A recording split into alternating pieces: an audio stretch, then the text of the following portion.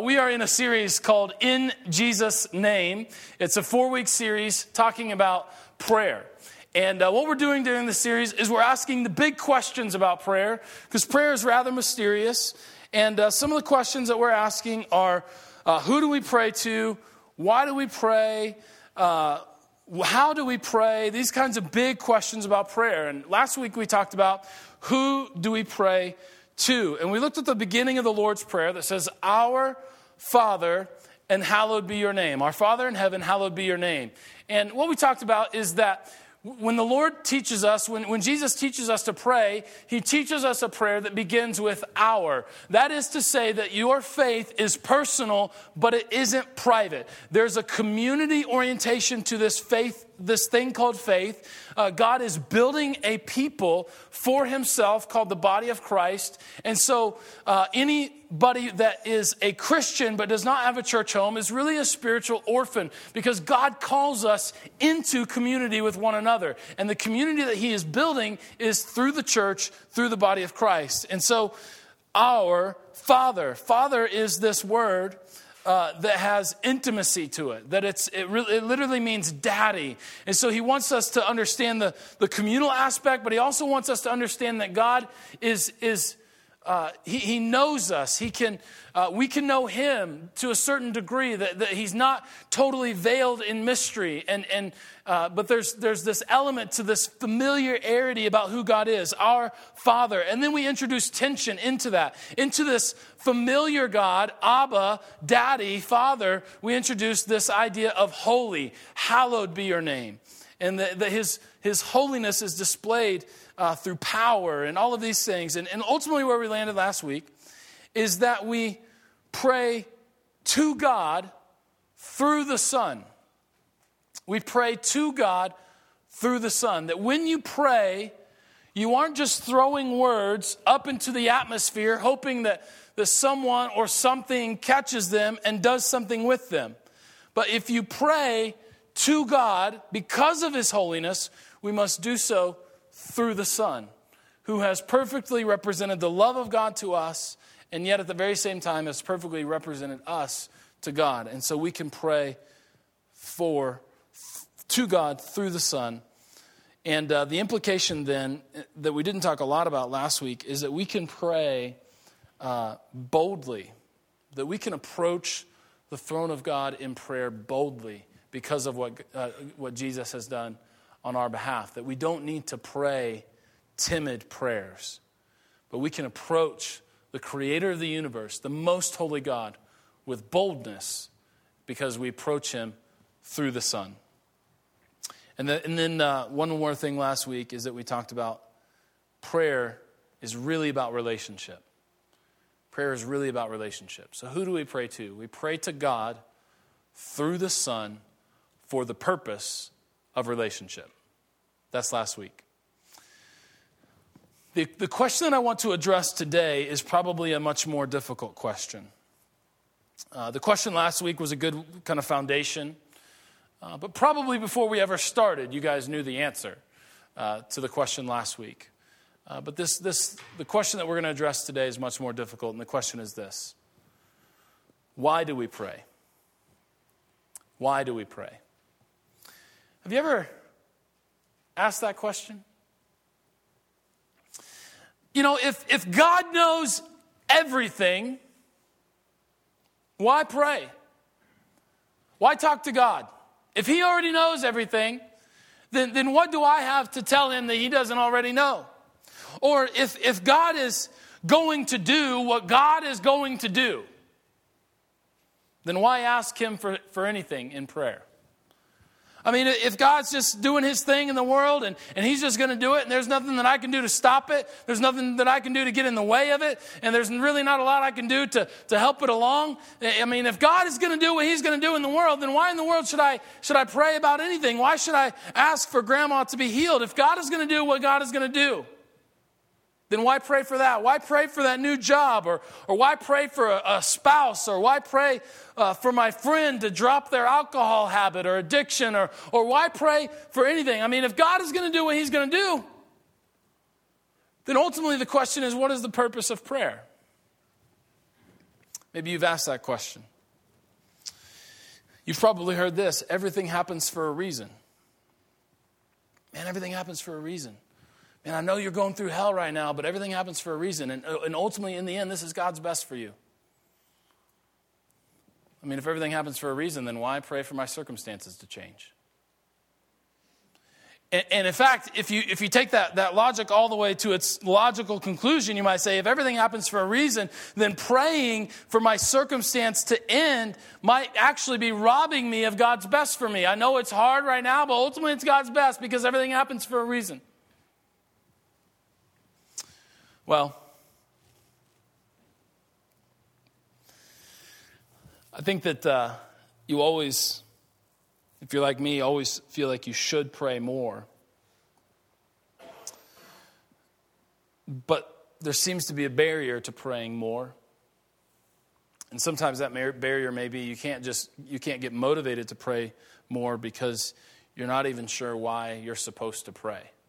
You just know that you're supposed to do it more. I told you this was going to be tough. Happy Mother's Day. Whenever I feel you guys kind of slumping in your chairs, I'm just going to say Happy Mother's Day.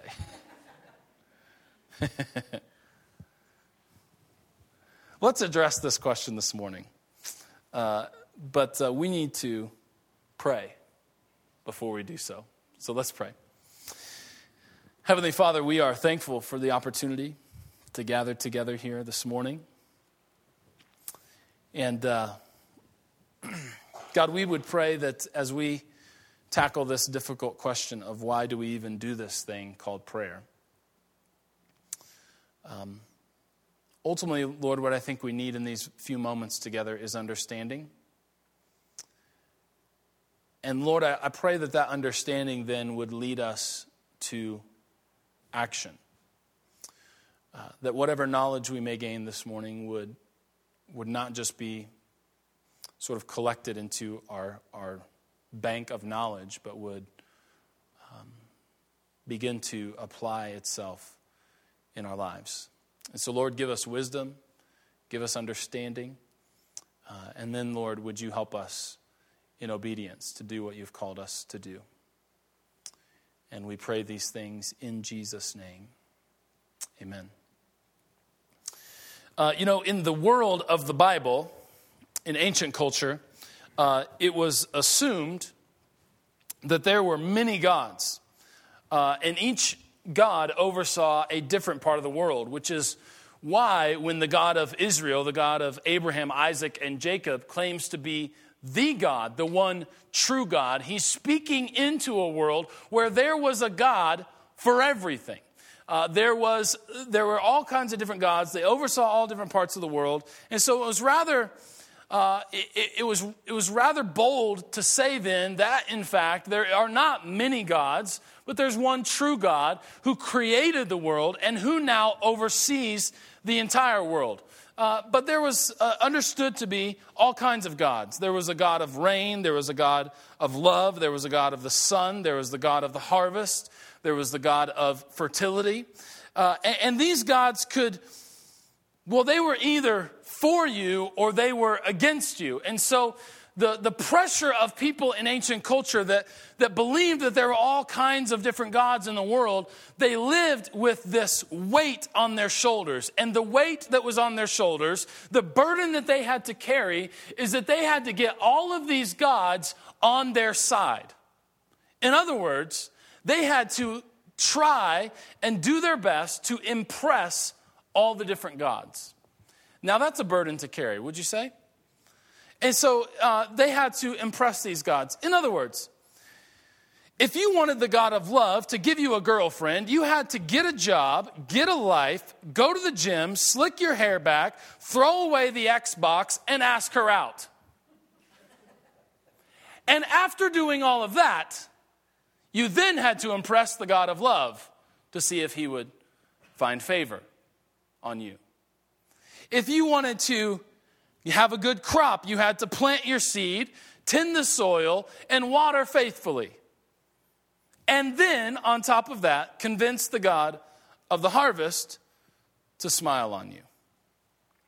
If you wanted the fertility god to give you children, you had to, never mind.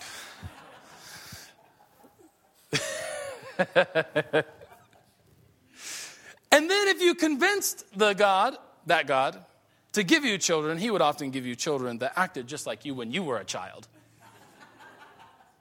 And to play a cool trick on you. Unless, of course, you were a perfect child, like I was, then you have one perfect child. And then, of course, if you were strong-willed, like Amy was, then you have one strong-willed child. But I don't know anything about that, and this is all facetious. Okay, so the ways then, so you had to impress all these gods, and the way in which you had to impress, I'm trying to wake you guys up this morning. Man, the sun is shining, it's a beautiful day. It's good to be in church. The way, Now, the way to impress the gods was this. Now, how would you go about ever impressing a god? How could one ever do that? Well, the way that you did that is that you would shower them with many fancy words in prayer. And so if you prayed with many words, and if you prayed with fancy words, then you would be heard. In fact, it was commonly believed that when you prayed to all these gods, they didn't even hear you until you had piled on so many words of praise, so much fancy language. I mean, you were always trying to impress these gods so that they might turn their eye upon you and find favor and give you what you want. Bring the harvest, bring the love, right? Bring the sun, whatever it was that you wanted, you had to impress that God through fancy words and many words in prayer. And so, why do we pray? Do we pray, as many of our ancient brothers and sisters and cousins did, to impress God? Absolutely not. You see the beauty of the one true God, the God who has revealed himself fully in the person of Jesus Christ, the God that we have come together to worship today. The beauty of this God is that we don't have to pray to impress him, because he is already listening. And I don't know how that strikes you today, but I've heard so many people say that when I pray, and they use this figure of speech, I don't feel like my words even make it to the ceiling. Right? I mean, I'm trying to reach this God, this creator God, this huge God who supposedly loves me, but I'm not quite convinced, who supposedly cares and is involved in my life, but I don't see his evidence. And so I find myself in a difficult situation, and I'm going to throw some words up there, hoping that he hears. But listen, you don't have to pile on all kinds of fancy words. You don't have to pray with a lot of words. In fact, the Lord's Prayer is a short prayer, and it uses everyday language. Our Daddy who's in heaven, your name be sanctified, and your kingdom come, and your will be done on earth as it is in heaven. I mean, this is everyday language, and it's because we have the assurance that our God is already listening. Psalm 116, verses 1 and 2. I love the Lord, for he hears my voice. I love the Lord, for he hears my voice. He has heard my cry for mercy. Because he has turned his ear to me, I will call on him as long as I live. Isn't that a beautiful verse? I love the Lord. He heard my voice. He heard my cry for mercy. And because he has tuned his ear to me, I will call out to him as long as I live. You know, we can spend all of our lives doing our best to tune our ears to God so that we might hear him when he speaks to us, so that we might understand the impressions that he stamps on our hearts, that we might understand how he works through people and situations and circumstances and speaks to us, so that our ears are perfectly tuned to his voice. But listen, the good news is that God's ear is already tuned to your voice. The God of the universe has tuned his ear to you, so that when you call out to him, he hears you. He is already listening. We don't pray to impress God. We don't pray to gain an ear to God. You already have one. And that's good news. 1 John chapter 5, verses 14 and 15. This is the confidence that we have in approaching God, that if we ask anything according to his will, he hears us. And if we know that he hears us, then whatever we ask, we know that we have what we have asked of him. So he's already listening. We don't pray to impress God because he's already listening. And we also don't pray to impress God because he is impressed with a lot of words. Imagine the creator of the world and language. Could you ever come up with enough language and fancy words to impress God? Absolutely not. In fact, he warns against it. Matthew chapter 6, verse 7. This is right before the prayer, the Lord's Prayer. We referenced this last week as well. When you pray, do not keep on babbling like the pagans. Who are the pagans? Those who believe in many false gods. And what are they doing? They're babbling in their prayers, trying to earn an audience with their God of choice. When you pray, do not keep on babbling like the pagans, for they think that they will be heard because of their many words. And then he goes on to teach the Lord's Prayer. This simple, short prayer. So we don't pray to impress God. He's already listening. We don't pray to impress God because he's not impressed with a lot of words. And we certainly don't pray to impress God because he has already shown his favor on us by sending his son.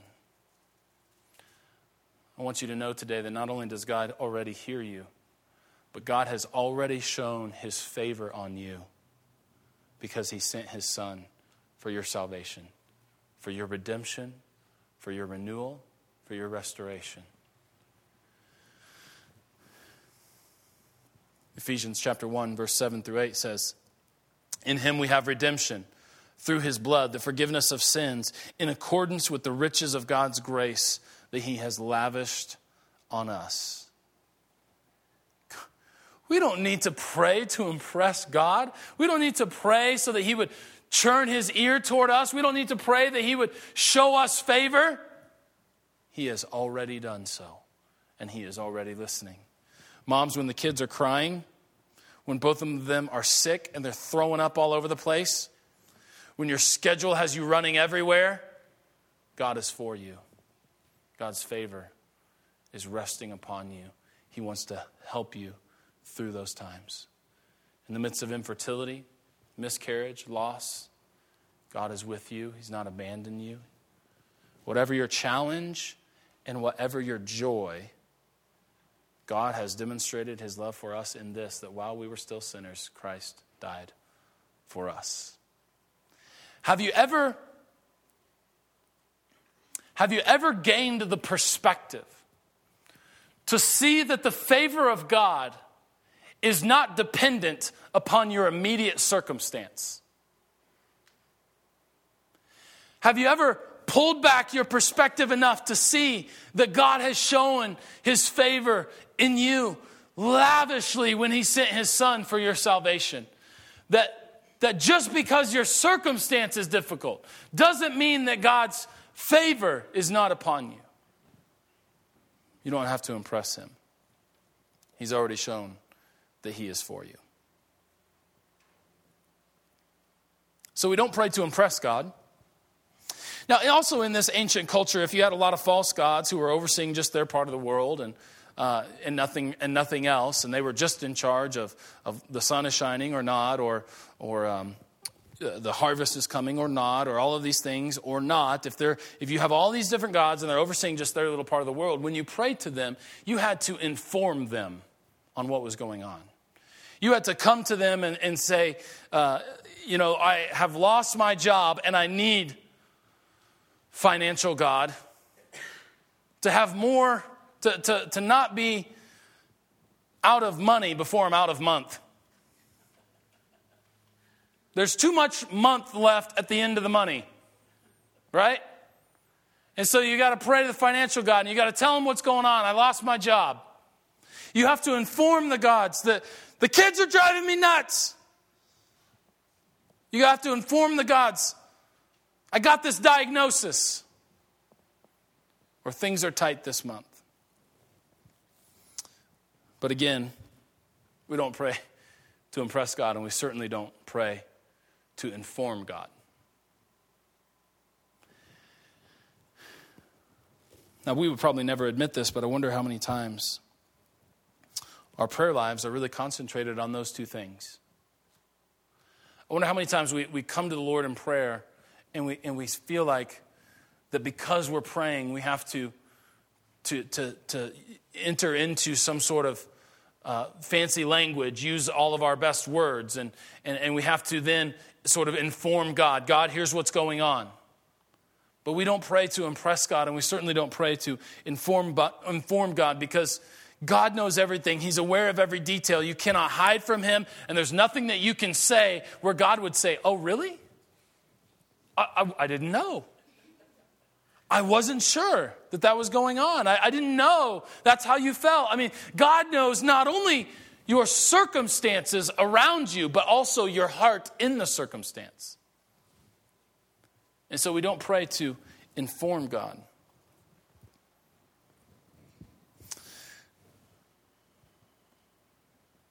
Because God knows us so intimately, and his knowledge is so vast. Now, that isn't to say that in our prayers we don't share information, because we do. We share information. God, here's what's going on in my life. Here's what's going on in my heart. We're pouring that out. But do you think that that's really for God's benefit, or is it for ours? And so we share information in our prayers, but we're not praying as God's informant on our lives, because his knowledge is so vast. It says in Matthew chapter 10, verse 30, and even the very hairs on your head are all numbered. Psalm 139, verse 4, before a word is on my tongue, Lord, you know it completely. Psalm 147, verse 5, great is our Lord and mighty in power, and his understanding has no limit. And so if we don't pray to impress God and we don't pray to inform God, then back to the original question, then why do we pray? Then why do we pray? I would want to explore this thought together, and this certainly is not the complete answer or all the answers to this vast question, but I would encourage you to think about that we pray to invite God. We pray to invite God. The prayer, the essence of prayer is relationship, but in that relationship, through prayer, we invite God to work in our lives or in the lives of other people. That when you pray, you are opening yourself up to his work, to his life, to his love, to his grace, to his mercy, to his goodness. When we pray, it's a way of opening our hearts so that God might work in us. Talk to the atheist who believes there is no God. Have they ever prayed? No, because they have no reason to. They have no reason to. Not primarily because they don't believe in God, because atheism itself is a step of faith, but because they refuse to invite God into their lives. And so we pray as an invitation. We're not impressing God. We're not informing him on anything, but rather we are humbly approaching him and inviting him to work in our lives and in the lives of other people.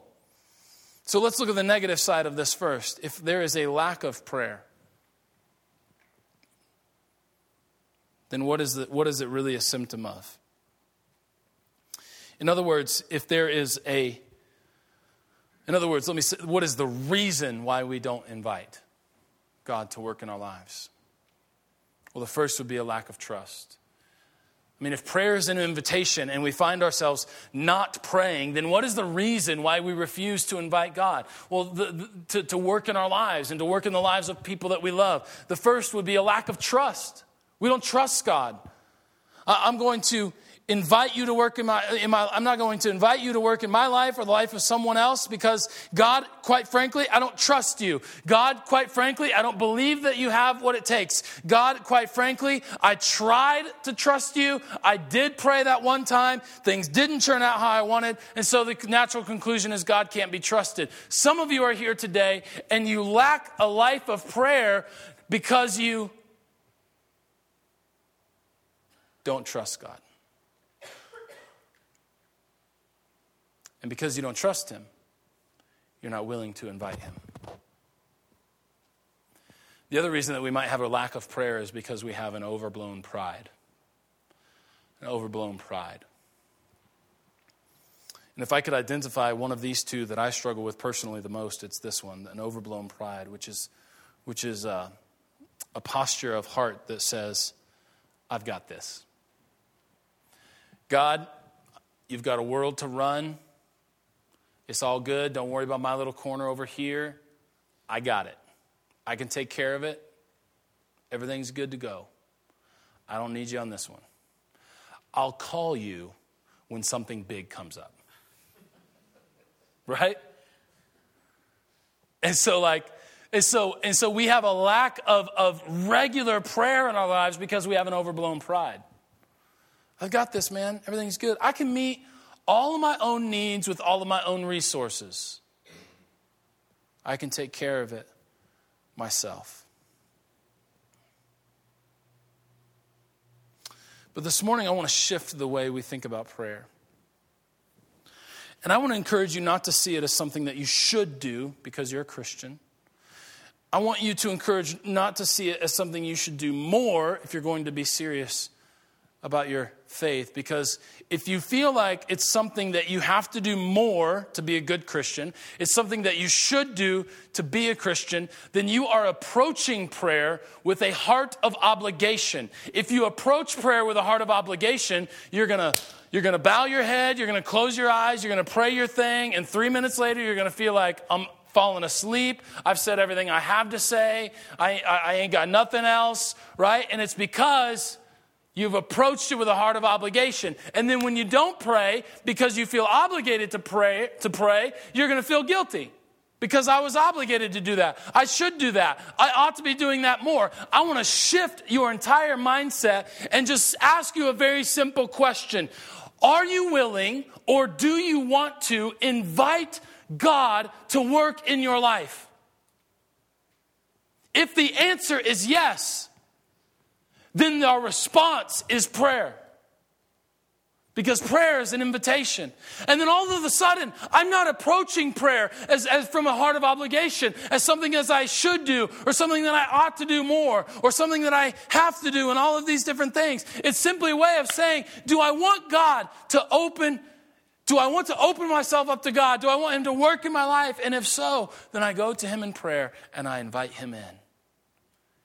And I simply just must overcome either a lack of trust or an overblown pride. And if I can overcome those things, I can walk into the presence of God and boldly approach him in prayer, because I'm praying to the God of the universe through his Son that was given for me. Does that change the way you think about prayer? I hope so. Let me give you a couple of examples and kind of build on this idea. In 2 Kings chapter 19, beginning with verse 15, we read this. And Hezekiah, that is King Hezekiah, prayed to the Lord, the God of Israel, enthroned between the cherubim, you alone are God over all the kingdoms of the earth. What is that? That's a recognition of who he is praying to. I'm not praying to some puny little God who only oversees a little part of the planet. I am praying to the Creator God who oversees all the kingdoms of the world. You have made heaven and earth, and so give ear, Lord, and hear. Open your eyes, Lord, and see, and listen to the words Sennacherib has sent to ridicule the living God. It is true, God, that the Assyrian kings have laid waste to these nations and their lands. That's sharing information in the prayer. Not because God is unaware, but sharing information because the request is coming. It is true, Lord, that the Assyrian kings have laid waste these nations and their lands. They have thrown their gods into the fire and destroyed them, for they were not gods, but only wood and stone fashioned by human hands. And now, Lord our God, deliver us from his hand, so that all the kingdoms of the earth may know that you, Lord, are God. In this prayer, King Hezekiah is inviting God to move on their behalf to deliver them from the hands of the enemy. And I love how he ends the prayer. He prays that request so that all the kingdoms of the earth may know that you are God. That is a way of aligning the prayer with the will of God. God, I am praying this so that all the kingdoms of the earth may know that you are God. 1 John chapter 5 says, this is the confidence we have in approaching God, that if we ask anything according to his will, he hears us. And if we know that he hears us, whatever we ask, we know that we have what we have asked of him. The king asks God a request that will affect him personally, but he asks it so that God may be glorified. Not so that he can get what he wants in his life, not so that his life will be easier, not necessarily even to take him out of his immediate circumstance. But he says, God, if you will do this for me personally, then may the result of that personal intervention in my life equal a greater purpose for your kingdom. Oh, now we're praying. Now we're praying. Because how many times do our prayers end with me, me, me, me, me? I got a grocery list of requests, Lord. Let me read them to you. And when you provide them, I'll happily check them off.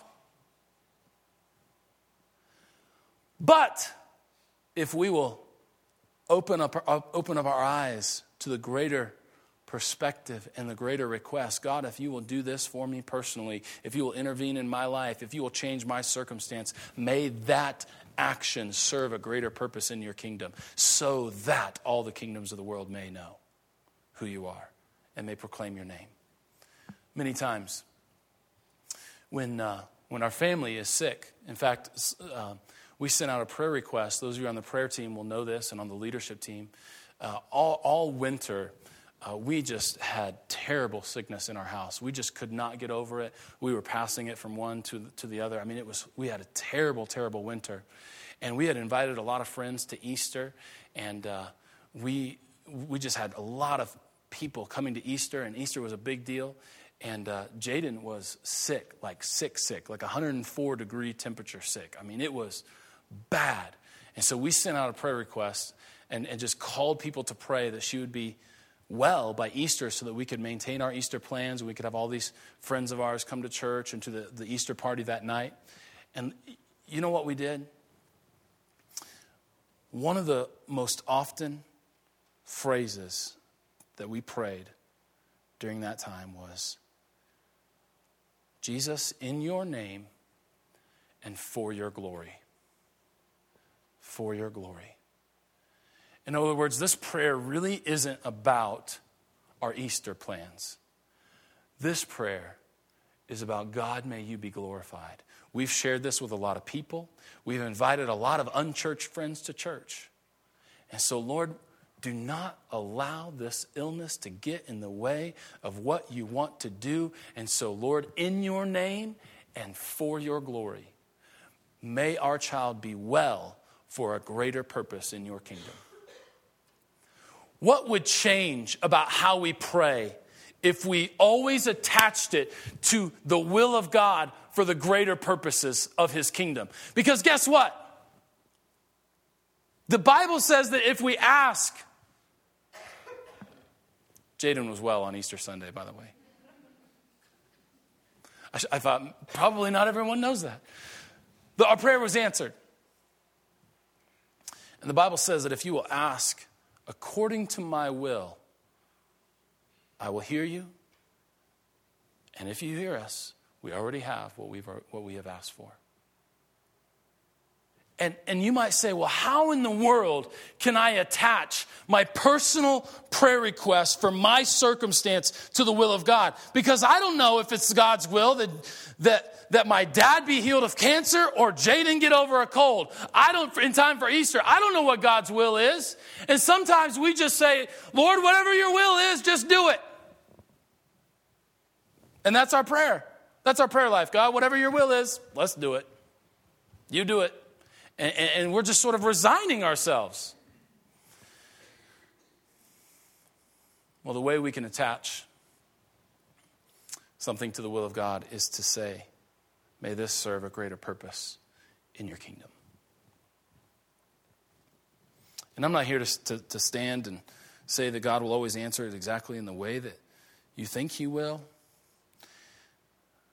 But I know the goodness of God. And I know that God can be trusted. And I know that he has a will in the world. And so God, in your name and for your glory. Another example of inviting God to work in our lives, Acts chapter 7, verse 59 and 60.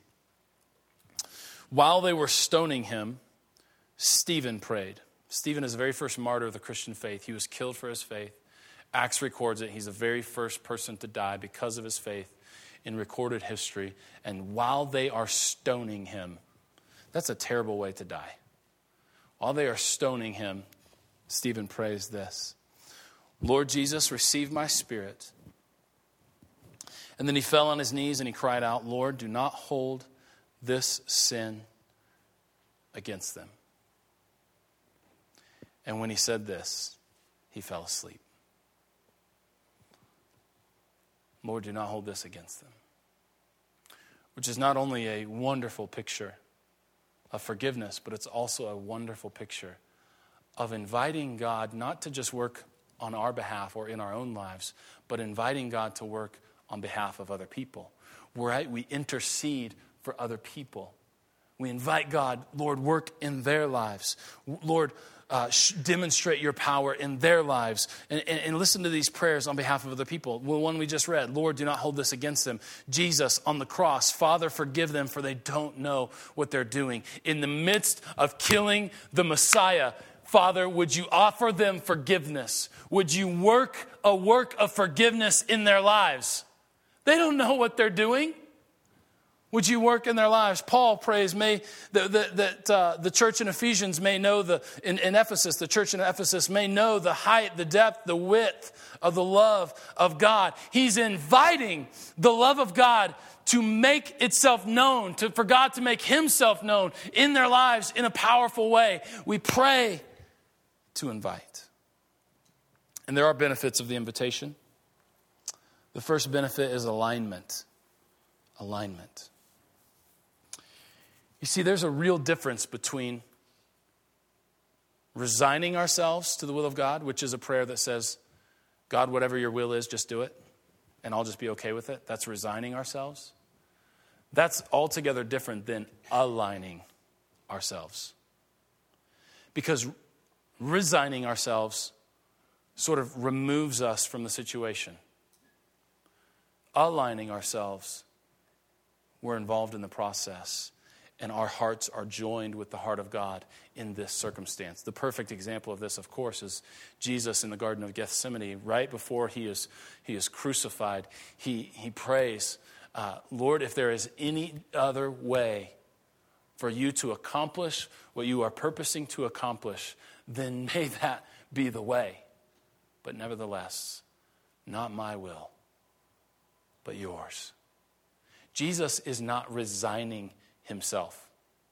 He is aligning himself to the will of God, in which he walks in perfect obedience to the cross and is crucified for all mankind, that we may know him, and demonstrates the best love this world has ever known. And so prayer brings us into alignment with God's will. And it isn't just, so prayer then isn't just about telling God what you want, but it is asking God what he wants. And I wonder how many times our prayers get stuck with just asking God, telling God what we want. The grocery list prayer. God, here's what I need from you. And that's okay. There's nothing wrong with that. But it is incomplete if we never shift that around and then also say, God, what would you want? What do you want from me today? What plans do you have for me?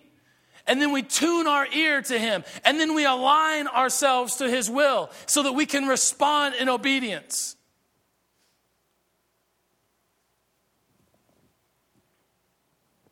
And so one of the benefits of this invitation is an alignment. Not just telling God what we want, but asking God what he wants. And it's not just for specific moments when we need to know his will.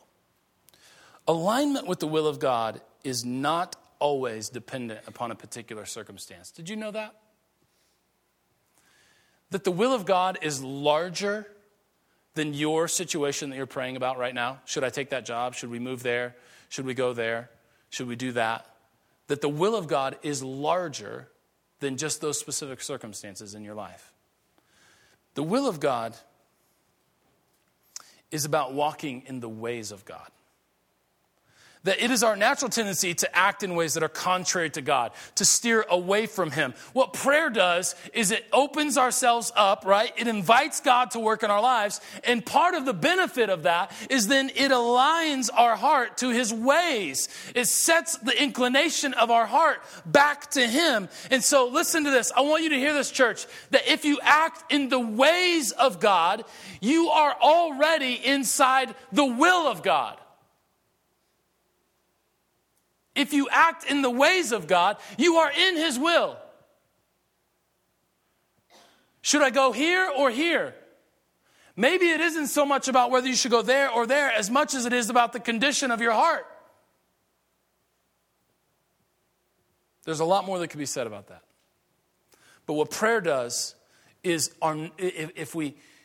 a lack of prayer, a lack of reading his word, a lack of gathering together in the community, the natural tendency of our heart is to wander away from God. And then pretty soon, years later, we'll say, man, how did I get here?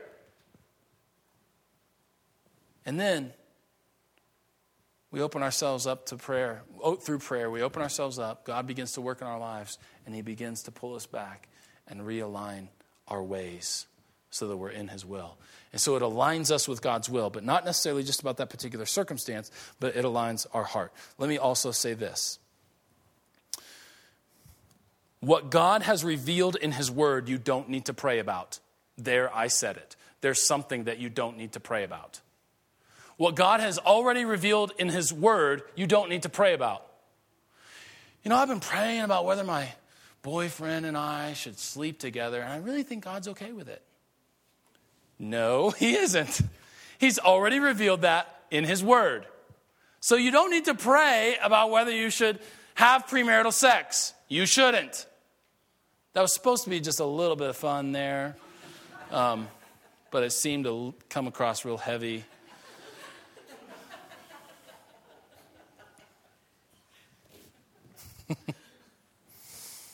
Is it hot in here? Man,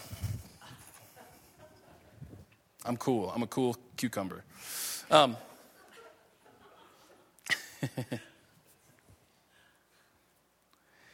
know, another example of this is I've often heard this, is I wonder, I've really been praying to see if God wants if God wants me to stop cussing all the time. I've heard this. I'm just praying about it, seeing if the Lord wants to clean up my mouth. And I would just say to you, yes, the Lord does want to clean up your mouth. And it may not come in a moment, but you don't need to pray about whether he wants to do that. You need to pray for the strength to do that. Because the Bible has all kinds of things to say about the power of our words and our language. You don't need to invite God. You need to invite God to work in your life to clean up your language, not seek his discernment on whether you should or not. All right. Benefits of alignment. Benefits of invitation is alignment and fellowship. We learned last week that the essence of prayer is relationship, and prayer is truly fellowship with God. Particularly if we see prayer not as just me sort of reading to God and telling God what I want, but really listening and saying, God, what would you want? And aligning ourselves with his will. We have fellowship with God. And then the third benefit is growth. Prayer brings growth in our life, in our faith. Prayer brings growth because when God answers a prayer, your faith grows. When we experienced this answer to prayer that we were praying for our daughter Jaden, and that she would be well and that she would just get over this cold. It was nothing serious. It was nothing life-threatening. It was just the timing of the thing. And then And when he answers prayer, God, in your name and for your glory, when he answers prayer, man, our faith grew. And we're like, God is here. He's involved. He loves us. He cares for us. But, when God doesn't answer, or when he answers in ways that we don't expect or in ways that we don't like, when circumstances kind of go against the way that we were praying, guess what? You grow because you learn to trust God and depend on God. And that those seasons where God seems to be silent can also be incredible periods of growth if you allow them to be that. Because sometimes you can just say, oh, God's not showing up, and you can kind of churn an angry fist at God. But you can also allow that to grow your dependency upon God, to grow your trust in God. That God, I trust your character more than I trust my circumstances. I trust your goodness more than I trust the evidence all around me. I trust who you are versus I trust just what you're doing in my life.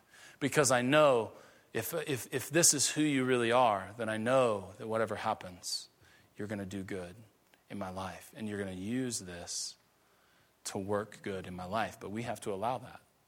If we just turn an angry fist at God, then it becomes very difficult for God to work in our lives because he doesn't force our hand.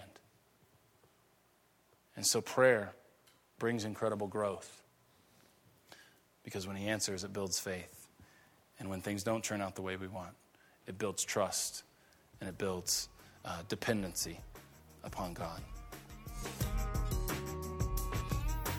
Thanks for listening to the Emmaus Road podcast. We hope this message has been encouraging to you. If you'd like to support the ministry of Emmaus Road, you can do so online. Just visit theroadfc.org and click Online Giving.